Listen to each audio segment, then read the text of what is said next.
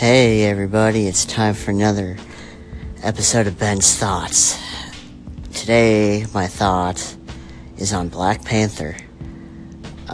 This is something that I haven't heard too much about or have read too much of the comics, but I am a big Marvel fan.